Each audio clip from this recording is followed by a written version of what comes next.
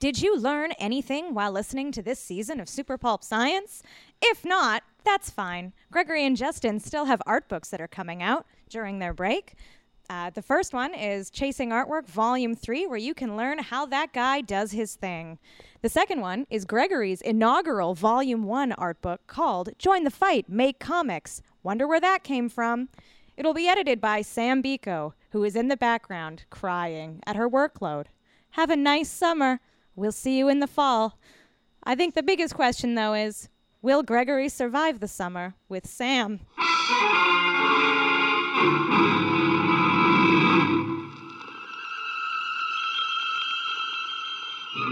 Attention, citizens. It's time for Super Pulp Science.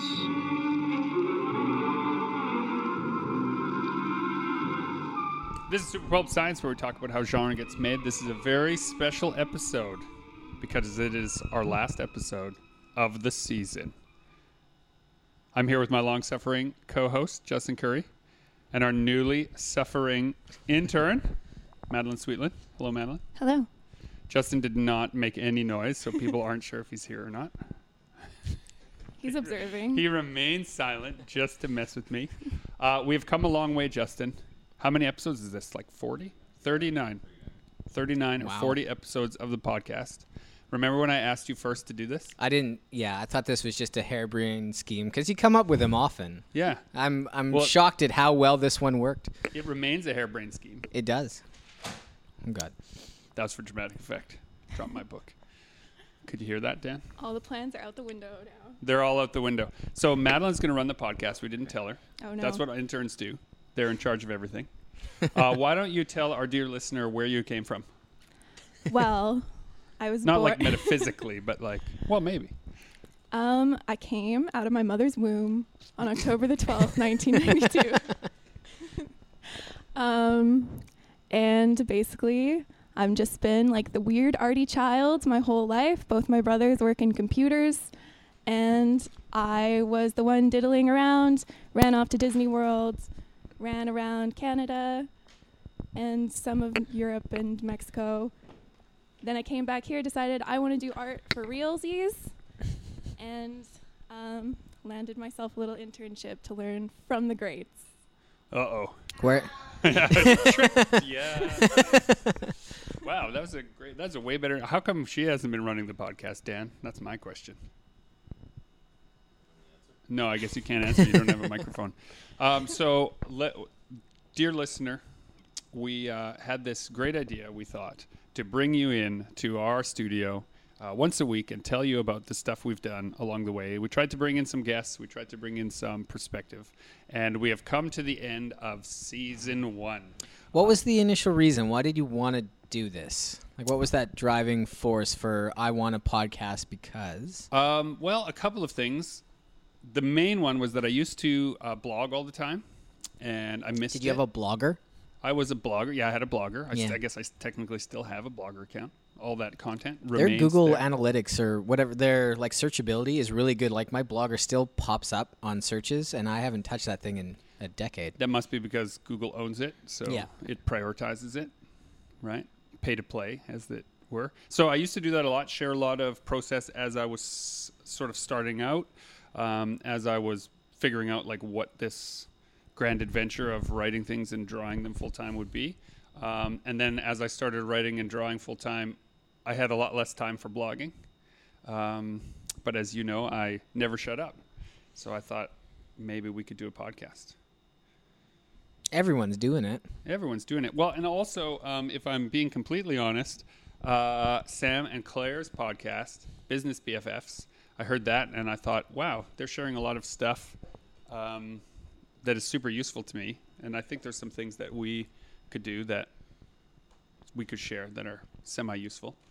Starting out, every once in a while I would try to use podcasts as a resource. Like I'd try to find people talking about going to Comic-Cons or making graphic novels, and I found it was all a lot of fluff. Like nobody was really talking about like how the sausage gets made. So I was really glad when this idea came up and we started doing this, because we talked about all the things that I wish I found when I was starting. Right. So really that's you, Madeline. your Justin when he was starting. So what are some things that we should cover in season 2?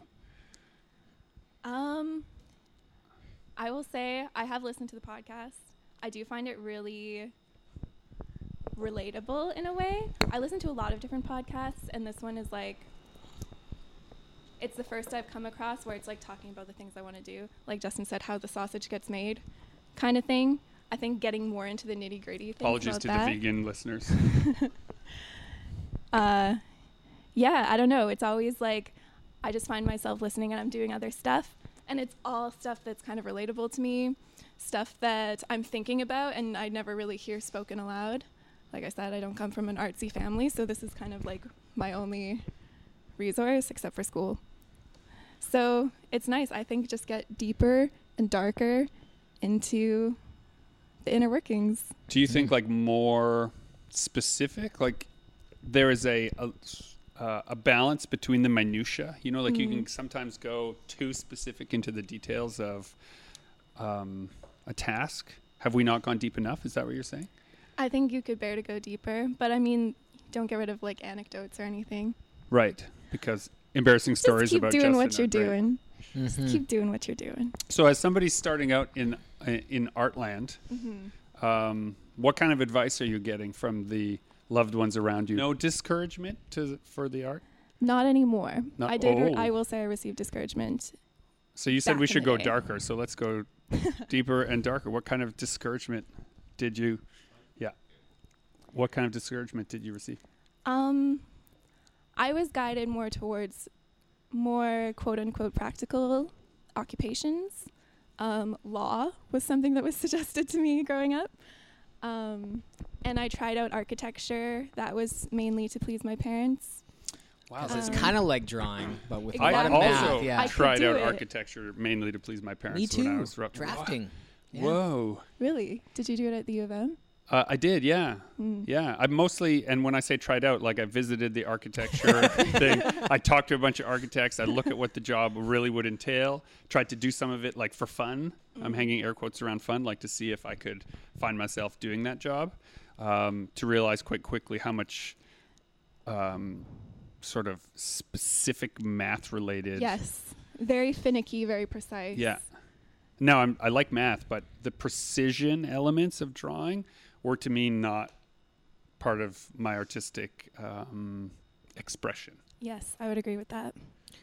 So why we have this all in all of us? Our Well, parents because you can't be an artist for a career, Gregory. So an architect is drawing, but like it's a more legit form of drawing. That's why I took graphic design, right? Because I couldn't just illustrate, but graphic design was like illustrating, but I could still get a job with it. It opens doors. Yeah. why do you think your loved ones, why do they do this to us? Why is it a one-to-one? Like if you're using a pencil, that must be being an artist? Is that? It's not, it's more than that. Well, there is some creativity that goes into architecture, for sure. Oh, tons. So I think, at least for my parents, it was, well, you're creative. You like to create things. You should create buildings because we live in buildings and we can relate to that. And that's applicable to us, whereas they're not exactly art collectors or avid, even like film goers or anything like that. And architecture. I know my dad and my mother both were big fans of Frank Lloyd Wright, so we visited Taliesin West. And when we were doing an addition on the house in their later years, they brought out a Frank Lloyd Wright School of Architecture architect to do some of that design. So like I sat with and watched the process of architecture as it connects to an individual, like building a house as an art form. And I was fascinated by that. But in watching that process, I was convinced that I had made the right choice, that I did not have what it would take to do that type of work. So my hat's off to architects, but My favorite architect story, I think it happened at the U of M. They built a new library, and they didn't take into account the weight of books. So when they put all the books in, the building started to sink. And they had to basically condemn the building or reinforce it. But yeah. I'm going to Google this. I'm going to find out when this happened. That's an amazing story. Mm-hmm. So what you're saying is basically that the framework that our parents set up for us can't bear the weight of what we really want to do. That's exactly what I was going for, Greg. Yeah. Yeah. I'm deep. You over are. here. You're deep. Well, Madeline said that we should go deeper. So dark. You sure you're not from the DC universe? I'm a little bit interested in the process by which, I mean, we had about 25 applicants and we interviewed 10, and now here you 9. said, One didn't show up. oh yeah, one We didn't. had a no-show. We had a no-show. Yeah. Yeah. And not even a follow-up, right, Sam? She just never showed up, never replied back. Just Now, gone. my initial instinct with a no-show like that is to give them the job and find them and just say that was the test. You Right. passed. Are you worried Right. that she found out something embarrassing about you guys and decided she couldn't do it? Oh, I hope maybe. not. Probably something about Sam. Yeah. Yeah. Or we did that podcast where we talked about what we wanted from our intern. Maybe this particular person listened to that and then came to their senses. But how did you say to yourself, it takes a certain kind of person, I think, to pick this kind of position for themselves? I think, well, you guys did a guest lecture at Red River College. I was in the lecture. I was already familiar with your work, having worked at chapters and stuff. We sell Cask and Tonk. We sell Rest and Water there. I have friends in the art community who had told me about you guys' work, so I was familiar. I was excited to see you guys at the lecture. I enjoyed your lecture a lot. I think that the way that you approach your work and your philosophies about creative work is really similar to mine, so I related. And then at the end of the lecture, you said you were looking for an intern. I was like, perfect. So Applied. So there Yeah. is a expression, which I'm stealing now, not from Wise Library Time, but from comics. I was a big fan of Lone Wolf and Cub when I was growing up. And there is a issue of Lone Wolf and Cub where they're quoting, there's a quote taken from an Eastern philosopher that says, meet the Buddha, kill the Buddha. The idea is that you should never meet somebody that you admire or somebody that you think has something figured out, because they will always disappoint you. And then when you're faced with that person, you should immediately shatter that expectation. So now that you've been around a little bit, hopefully you've Crushing realized, disappointment. yeah, you have some crushing disappointment that we're just a couple of jokers held together by baling wire and Samantha Biko. Yeah. Do you have some questions of us that you can ask us for the first time? Some candid questions here for the podcast? Oh dear. Dear listener, in full disclosure, it's 2 weeks now you've been Yeah, here. now right? that you've 2 been working weeks. behind the counter, seeing how the sausage gets made. Yeah, I guess. Where does it, how do I phrase? You guys are here every day, working days. I guess just how does it fit into your life? How do you balance working and your regular life? And Poorly how does it sometimes. Oh, that's a good question, though. I'll counter that question by asking, you have other jobs. do. You have other jobs. How do you balance your other jobs with your everyday life? Well, I've been delving more into working artistically. I've been doing pet portraits and things for people, and I have been kind of struggling with it because now that I'm doing creative work, I sort of feel as though anytime I'm at home, I should be working. I should always be working on something. And then I have a hard time negotiating. Even in school, it was like that as well. I felt like I always had to be working on a project. Are you worried that the hobby is going to become work? Like that Yes. it was like a way to relieve stress and it was fun, but now it's turning into a job? Yeah. Yeah. That kind of sense of obligation, I need to be working right now. If I'm doing something else, I need to also be working. I'm always kind of two minds all the time. How do you kind of negotiate that? Well, you go ahead. Mr. I Curry. struggle with that a lot too. Every once in a while I get scared that that I might not be having as much fun. I'm doing it because it's work.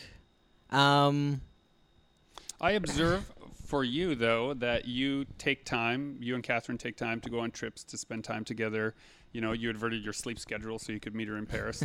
You're not, I think, exhibiting negative indicators. Although I think there was a little more. It works out really well right now because she's in school too. She's going for law, so she has an insane schedule. So it's great right now. But when she had a 9-to-5 job, and I was doing what I was doing, there was a little more strain here and there because I like to work late or weird hours, and she had a set schedule.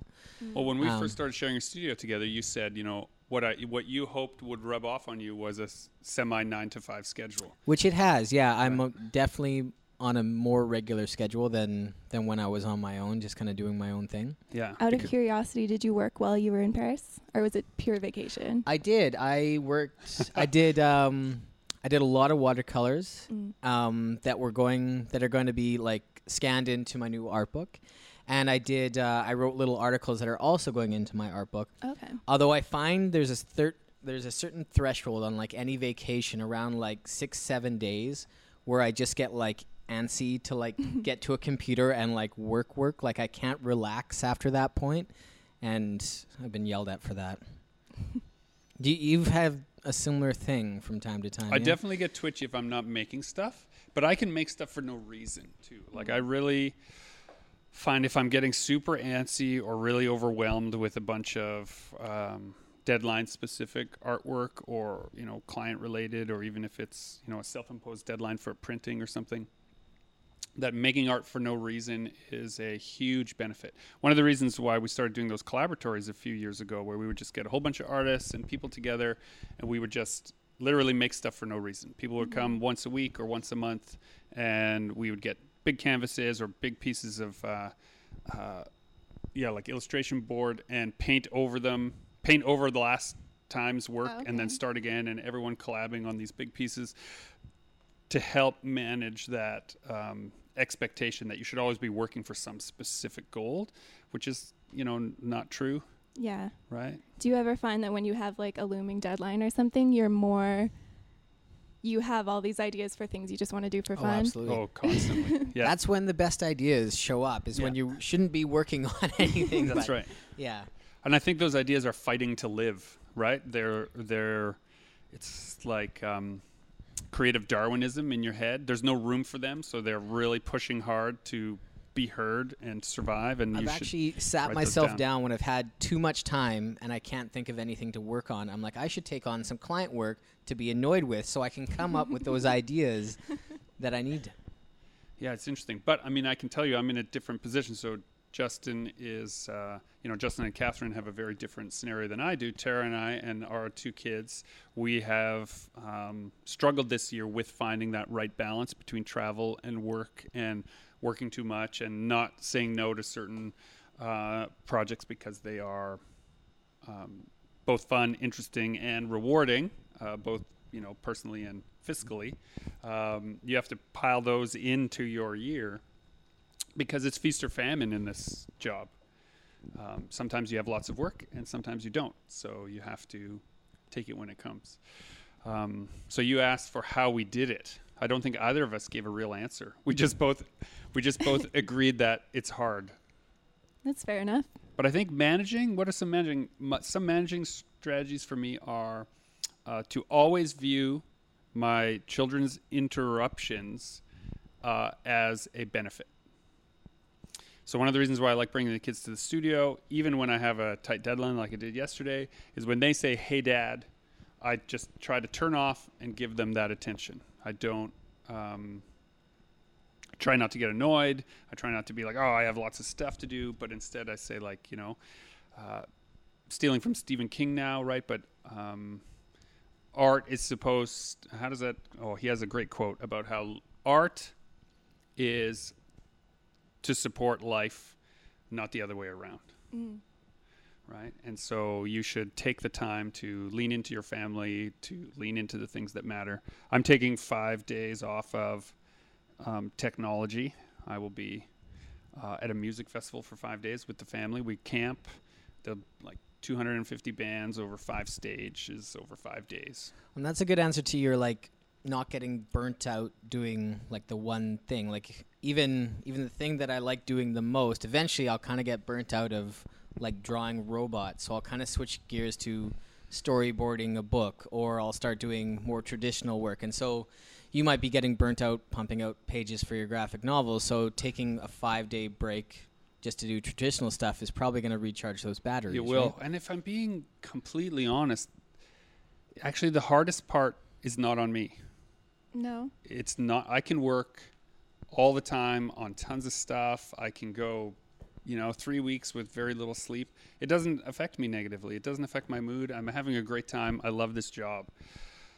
That attitude affects the people around you, right? And I think maybe my piece of advice is to listen more to the indicators of the people who are in your life, who say to you, Madeline, I want to see you more. I want to spend more time with you. Don't view that as a competition for your time. Just view that as part of the grand human experience that will make you a better artist, right? We have to steal from people. If you want to be like really self-serving about it, the more time you spend with other people, the more you can steal and put it into your art. Right? For sure. That's good advice. Yeah, beware. And get a studio dog. That's what I'd say. Right, Opal? In the future, your dog will tell you how to survive.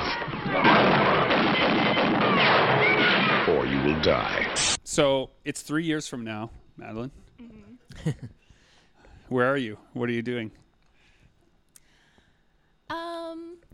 I don't like to think too far ahead, but I would like to have a creative job that is steady money, but be doing my own projects on the side, and ideally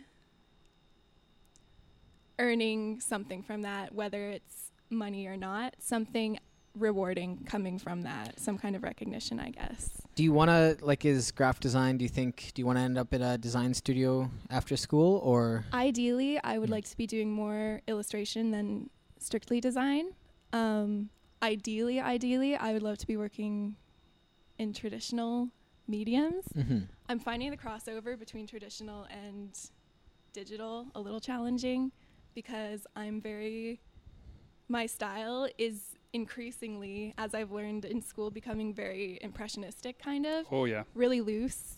And I've been getting really into painting, which I was always more of a drawing person, but I've been getting really into painting recently, and I'm just loving exploring that so much. I would love to continue down this road, ideally. And there's those sudden discoveries that you can make with just a flourish, right? A physical motion that then translates onto the canvas that digital doesn't quite accomplish. Yeah. Even if you're working on a Cintiq, if you make some giant sweeping gesture with your whole body, Justin, it doesn't spray stuff all over. Sometimes. Yeah, your gadget there is incredible. Yeah, it's amazing. It's like a lot of fun. But it's a different. It was payment for I got my very first kids book in the last 2 weeks of third year graphic design. Frank came up to the third floor and was like, I was the only one around. And he's like, you draw, do you want a book deal? And I'm like, yes. Do you want to do a kid's book? And so the next week I was sitting down. Draw? You want a book deal? Well, there was only 3 or 4 of us that were really passionate about illustrating. Most people So you were there after hours. You were working. I was there after hours as most of the time I was. So I met with this Gord Klemenko and we worked on a book over the next couple of years. And it was supposed to be, I think, a 30-page book turned into a 72-page book and took a year more than it was supposed to. And that was part of me learning how this worked and him learning how it worked. But as part of compensation for all the extra effort and work, he got me the Cintiq. It was the payday at the end of the book, so it was fantastic. That's incredible. Yeah, not bad. Yeah. Please don't believe that we will be able to give you a Cintiq at the end of this internship. That was not an apocryphal story. So, Justin. Mm-hmm. Actually, so you guys were in the same program. This is what how much has it changed since then? I don't know. Hard to say. First year, we did not touch a computer. It was all traditional. We did all our projects with gouache and paint and a lot of drawing class and anatomy. We had history of graphic design. First year I struggled Like I didn't do well in first year, and for most of second year I didn't do well either. Like I kind of struggled in the program. It wasn't until end of second year and third year I really found my stride, and by the end of third year I feel like I was like top percentile of the class, whereas like for the first 2 years I was like kind of bottom of the barrel, I felt. Okay. Yeah. For us, first semester was largely all traditional, a lot of gouache. Just stupid gouache. Yeah. No, gouache Stupid is good. gouache. Fluid dynamics is important to learn as an artist. Yeah, Justin shakes his head angrily. I did really enjoy all that. I loved the texture assignment, which was basically just make a collage of different textures. Really enjoyed that, and I think it was all really valuable. Second hold on. semester. I'm going to dig down here. Okay. Why did you like that? I want to learn about your art practice a little bit. I think I was going to say when I was talking about like impressionism, whatever, I think last summer there was that Picasso exhibit at the WAG. And there was a quote by him that he said, I don't seek, I find when he's working. And I think that really applies to the way that I work. I kind of approach everything I'm making as an experience in itself. So I enjoy the process of thumbnailing, putting all the ideas on paper and developing from there and kind of seeing what comes of it, rather than going in with a game plan and then making sure everything is perfect. So the hands-on projects I really enjoyed. I really enjoyed the cutting and pasting. I enjoyed the painting. I even enjoyed the gouache, even though it was very challenging. And yeah, I think second semester for us was mostly all digital, except for drawing. And that was challenging for me just because it's so broad. There's so much you can do with those programs, and I find it almost overwhelming. And I want to keep finicking with everything, and I want to try everything. I'm like, oh, I could do this, and I could do this, and I could do this. So I want to try it all and then undo and try something else and undo. And then I feel like I make less progress. Yeah. Whereas if I'm just painting, there's no going back. So I put something there, it's there, and I have to live with it and make it work. And when you're working traditionally, this is one of the things that I like about like those collaboratory events I was talking about. We would have other people. Yeah. Right? So you would step back for a second and like think about your composition, Mm-hmm. and someone else would step in and do a different brushstroke. And it would just completely change the entire trajectory in a heartbeat. And then someone else would step in and, throw a can of paint on the whole thing. And the entire thing changes again. And you'd have those moments. My favorite thing about working traditionally in fluid mediums is that a mistake, your brain iterates a million different directions you could take it to the end when you see that just in a heartbeat. And then someone else throws something in there, and when you're like sort of playing with other people, that is one of my favorite It's alive. feelings. Yeah, which that's it exactly. It just feels so alive. It's the stuff of life. And there's a danger of doing art as a job where you have to systematize everything and make sure that everything fits your quarterly report and everything fits your convention schedule and everything fits your cash flow. And one of the things that I think are important to do if you're going to do art as a job is to look for times where you still feel that sense of life. I love that expression, right? You have to find things instead of seek them sometimes. I've got one that can see. Justin, you said you did watercolors in Paris. Do you guys do traditional work? Yeah, usually in my between times, I do a lot of traditional work. There's a ton. Well, you'll see later when we're messing about in the storeroom. There's a whole bunch of traditional paintings and a bunch of traditional work. I love working in collage. I love doing traditional painting over that. And I guess that's something I kind of want to get into. Like, how can you take a traditional piece of work and make it digital? How do you make that translation? Yeah, it's not just as hard as you time think. and practice. That was like I remember kind of like the couple of months when I transitioned from like my digital stuff started competing with my traditional stuff and then started getting better than it. And it was like I'd been waiting for that and working towards that, and like I was starting to like what I was doing on the computer more than I was doing traditionally. Yeah, it's amazing. I had a similar. That was like a great turning point for me. Yeah, it must feel like so much freedom. Well, we were talking earlier about the architecture and this notion of precision. I think that's where, for me, using digital tools, even though my style is pretty rough in my digital assemblies, it gives it just like 20% more precision than it would have otherwise, which pushes me into a threshold that people can, it has enough clarity to work as professional illustration, right? Because style and clarity are separate elements that you can work on. Yeah. Right? You can have a great style, but it doesn't necessarily tell a story, right? And if you can work on clarity in your storytelling, then even a messy style, if it has enough clarity, can fill in. It doesn't have to be photorealistic. It doesn't have to be even cartoony. It can just, as long as there's enough clarity so that people say between this beat and this beat, I understand what happened, you can get somewhere. And digital tools help me with that. I said it's self-realization. My traditional stuff, I never get critiqued. I never have somebody looking over my watercolors, my traditional, because it's never used for anything other than what I do with it. But all my digital stuff, like through graphic design, and then when I worked, like it was always, there was somebody at the end of it who would pick it apart and like, here's what you could do better here, here's what you could do better there. That's interesting. And I think that pushed my digital style, whereas traditional, I was never told like you could do this better, you could do that better. It was always just for me. So maybe that's why the digital leveled up so much, is because it was getting... We definitely have that in common, critiqued. Whoa. So it took us a whole season of a podcast to figure out these truths about ourselves. But, you were asking what we hope to gain by doing this. You and I would sit, across the studio, and we'd have these conversations, and I would say, oh man, I wish I had known that 10 years ago, or, oh, I wish I had thought of that 20 years ago. And I think that was a lot of the impetus behind starting the podcast, is to say, let's have those conversations that we're having anyway.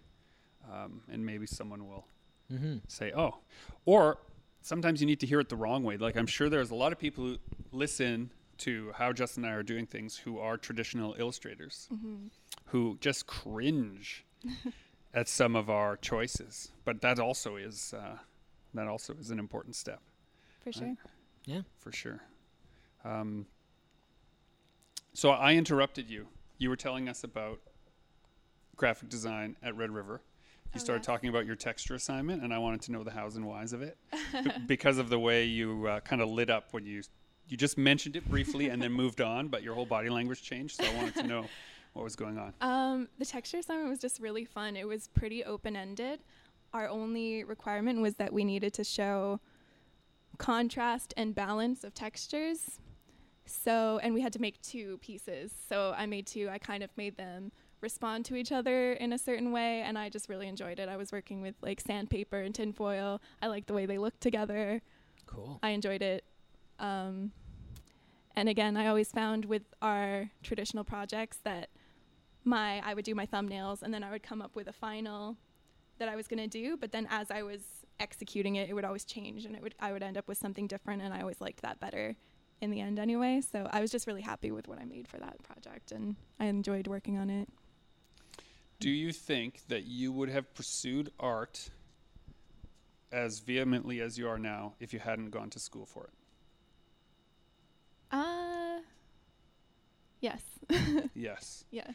So why go to school for it at all? I think that school has been really valuable. It's stressful for sure, but it gives you a sense.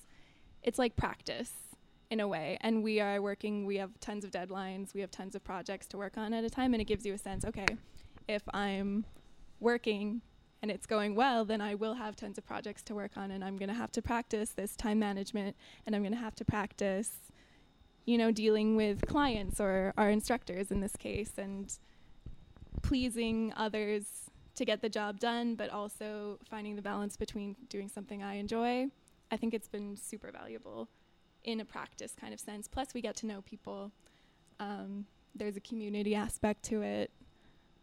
It's really nice. I wouldn't trade it. Wouldn't trade it?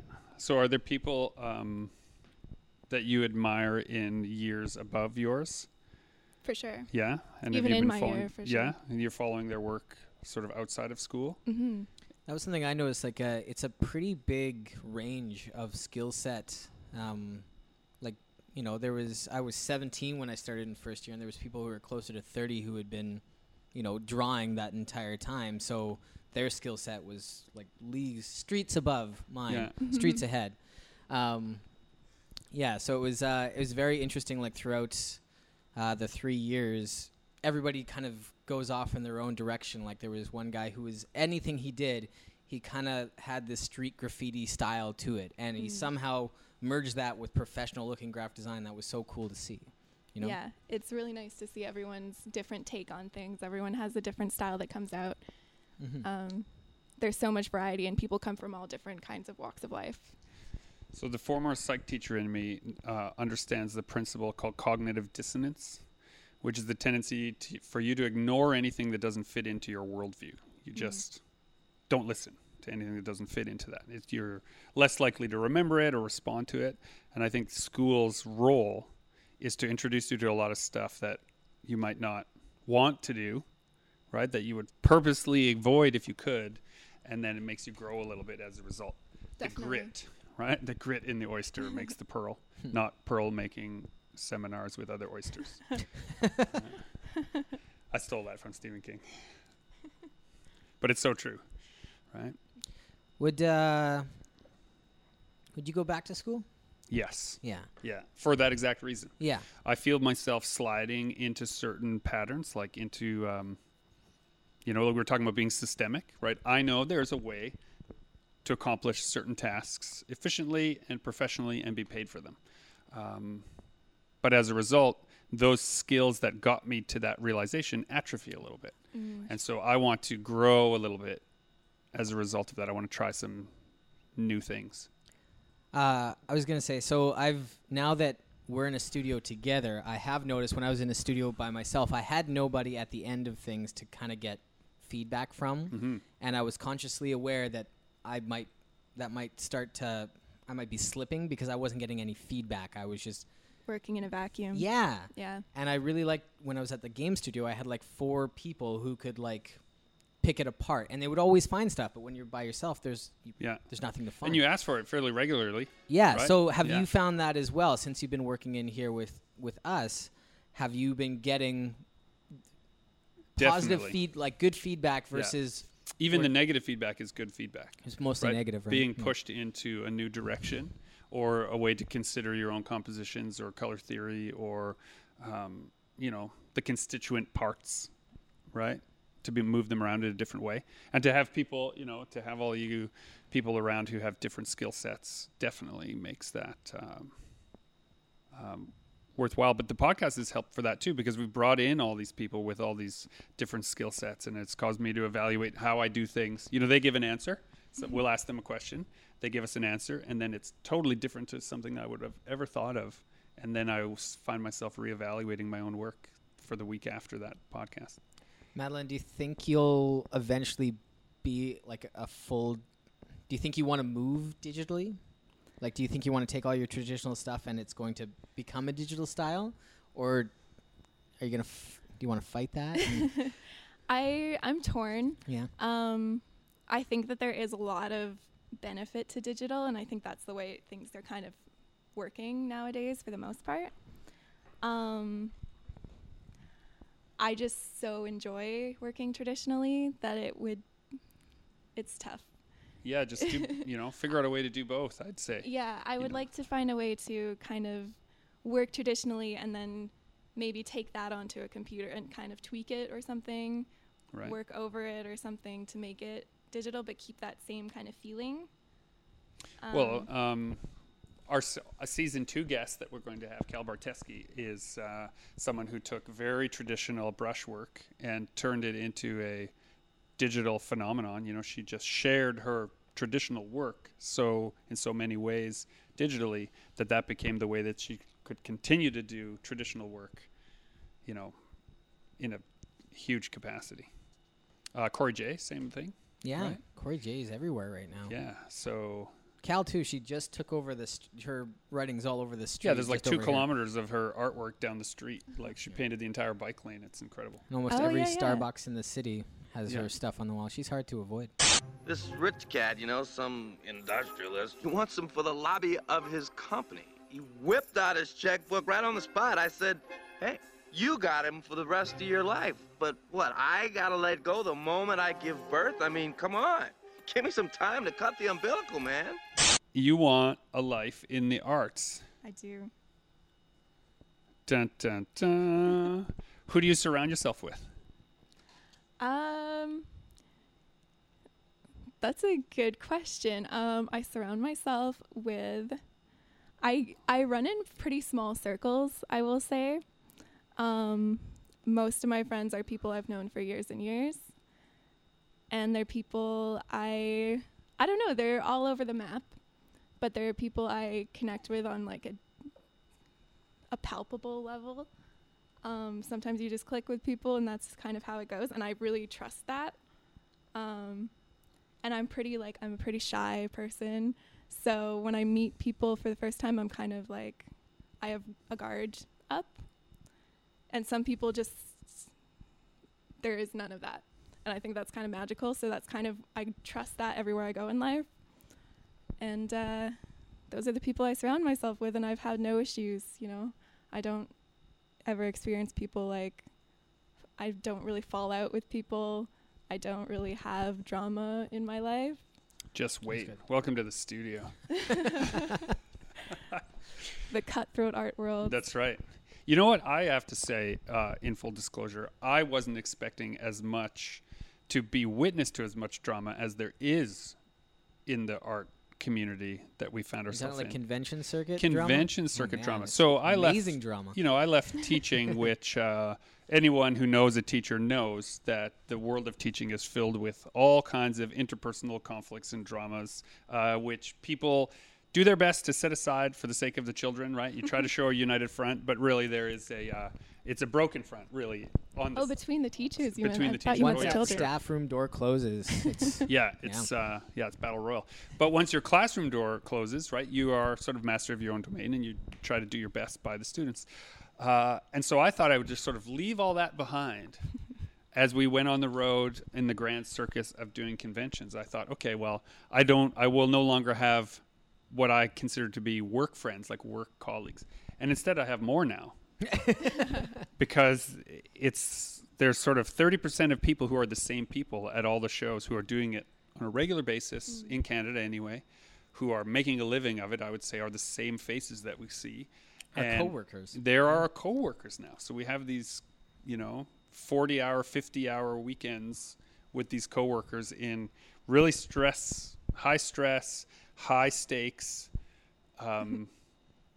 You're friends, but you're also like stealing sales from them. Yeah, it's this whole thing. So is that where the drama comes from? Like the and so sales? I try to stay drama free, and anyone who is really interested in just like complaining or like sniping other people or angry that someone aped somebody's style or someone's color scheme or setup, I'm just not interested in any of that. If someone asks us where we get our stuff printed, we just tell them. Like, it's not, a high tide raises all boats we're trying to live by. But as a result of that, there's, some people take offense to just the fact that we take offense to people taking offense. So you need to steel yourself. So if you have people in your life who, right, as you say, connect on a deep level, you'll need to return to them as often as possible to rejuvenate. Because the world is dark and full of terrors. Is that? Have you found? Am I mischaracterizing that? You've been doing this longer than I have, Justin.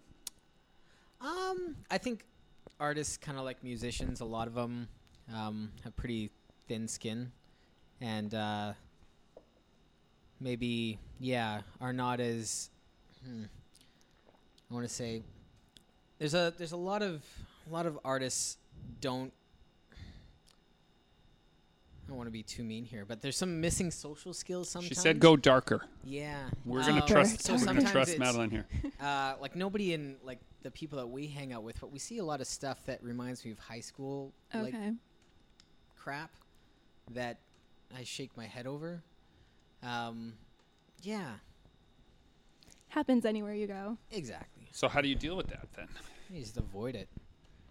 but you can't always avoid it, right? This is that cognitive Or dissonance. you don't participate. Yeah, you try Like not we to. have a lot of, we have people come and they vent to us about some pretty inane stuff, and we just kind of nod and go along with it.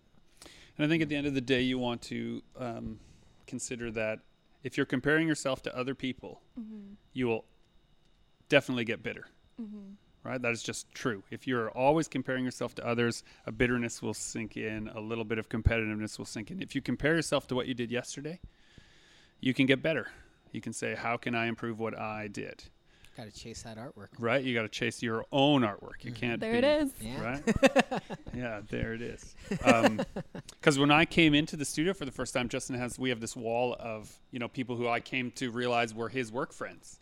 Right, there were just these super talented art examples on the wall, and I was like, "Whoa!"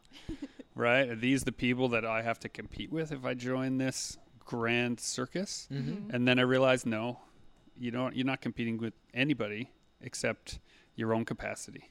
So you two, who do you two surround yourselves with? Is everyone in your life an artist? No, Yeah, like I've got a close group of friends, nurses, and some guy who does something in marketing that he keeps trying to explain, but nobody can follow.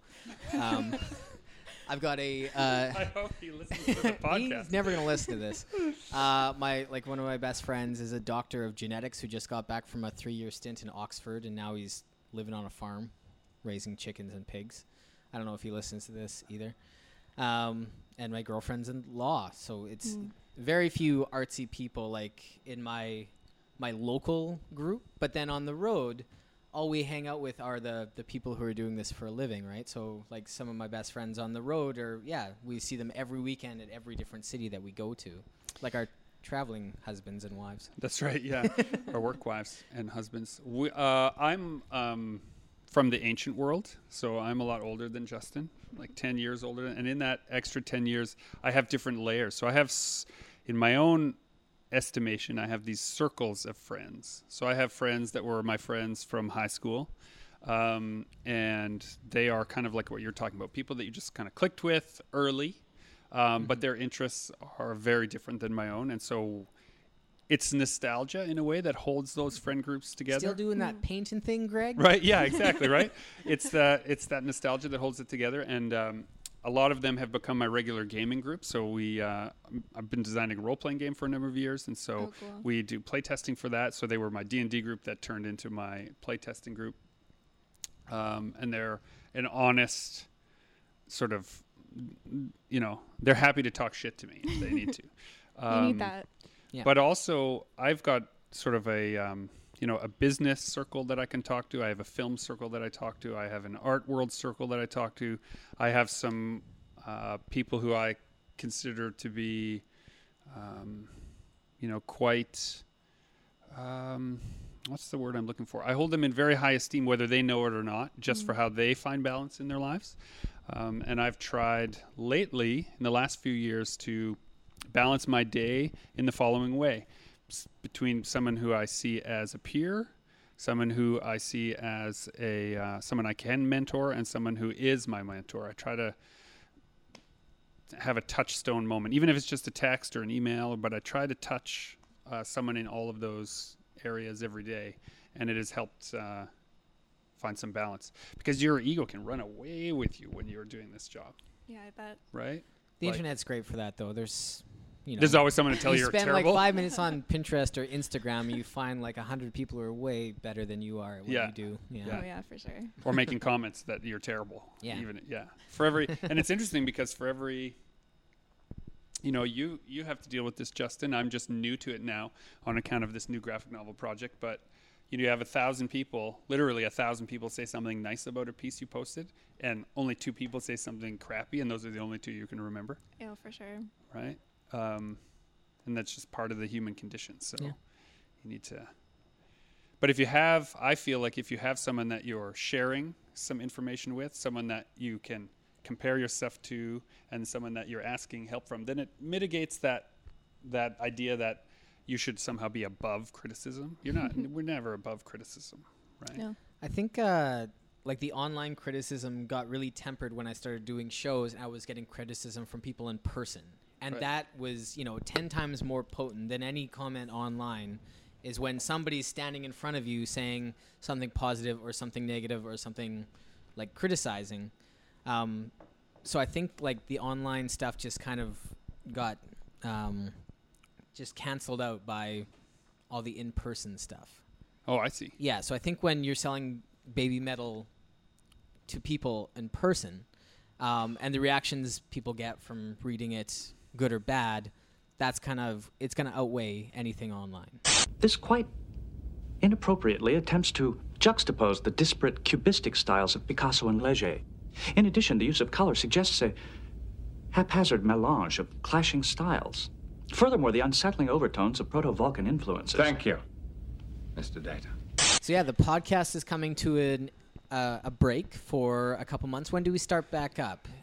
That's a good question. We're going to start back up in September. We're going to start back up. So for the summer, man, it's going to be a pretty busy summer. Yeah, Greg, you're about to take off on a family vacation. Yeah, family vacation. I'm going to also write a short story while I'm away on family vacation. Any idea what it's about, or are you just going to... Yes. Well, my plan is to leverage some of that downtime where I usually do a lot of thinking and be away from the keyboard to longhand out the next story in our Once Lands saga, that Shared Worlds. Yeah, the Shared World collection that James and I are working on.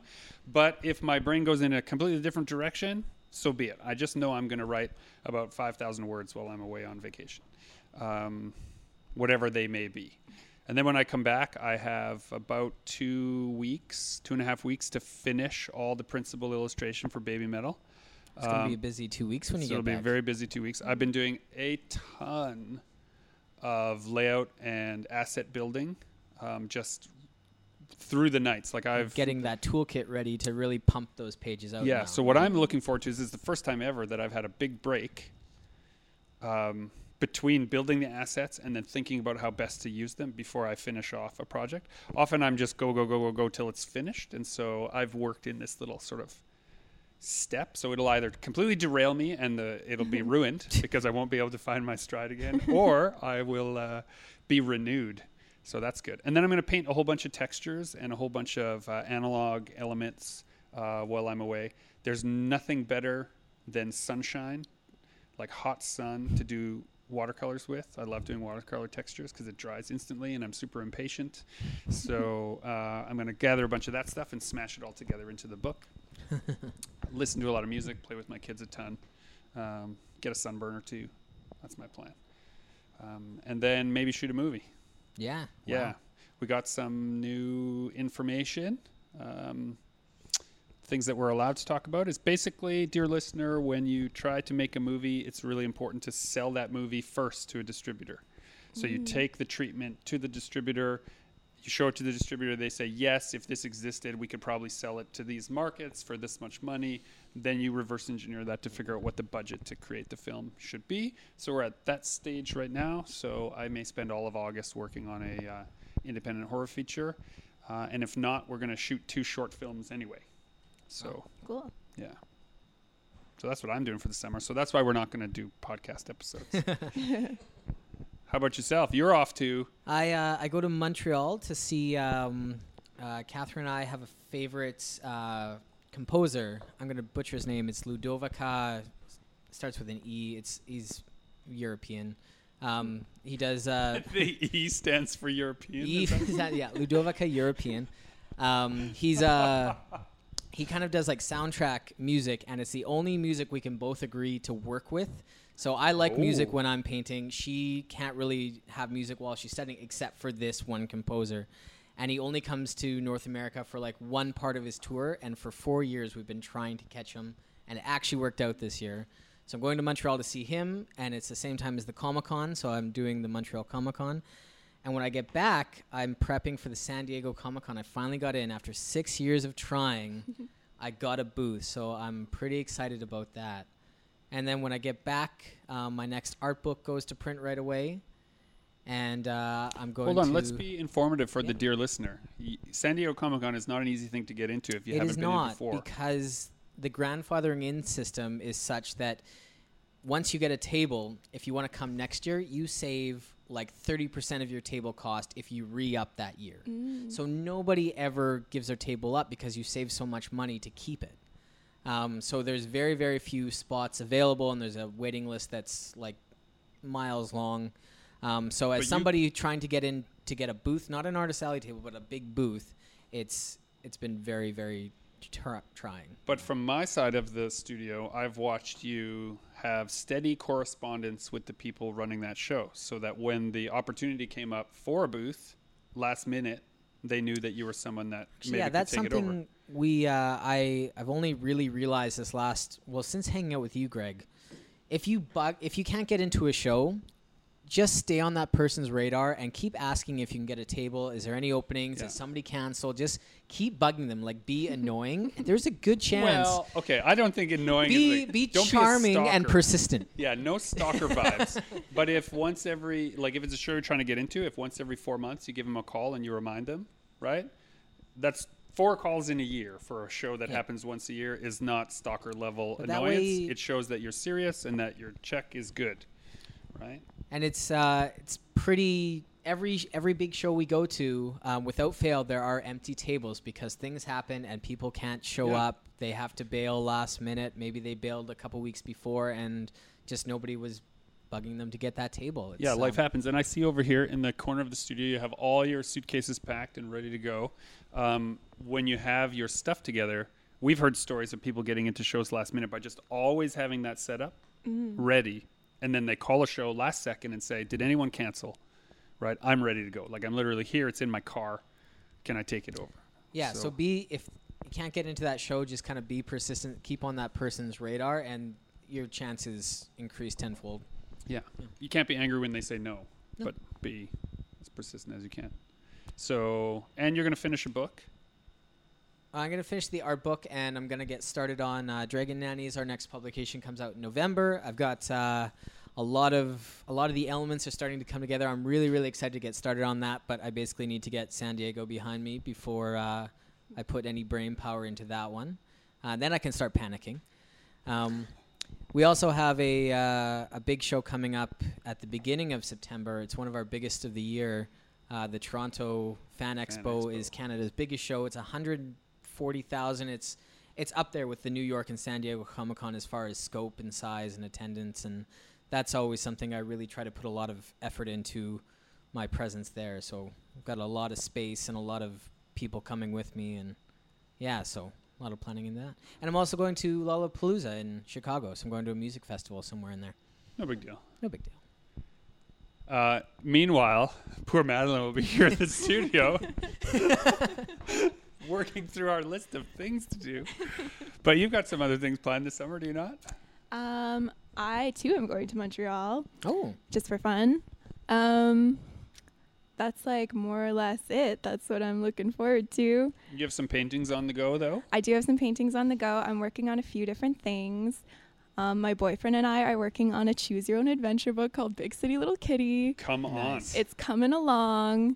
I've been doing pet portraits for people. I really love that. And it's just nice working at Chapters still on the weekends. It's been a good summer so far, so just more of the same. Amazing. Well, ladies and gentlemen, this is the end of Season 1 of Super Pulp Science. I hope, dear listener, that you have had as much fun as we have. And if you hadn't, then our condolences. Sambika would like to remind you that you will all be dead soon. So keep working. And we will see you in September for Season 2 of Super Pulp Science. I feel like we should leave it on a cliffhanger. A cliffhanger? Some kind of... Where you will find out what happened with Justin's surgery.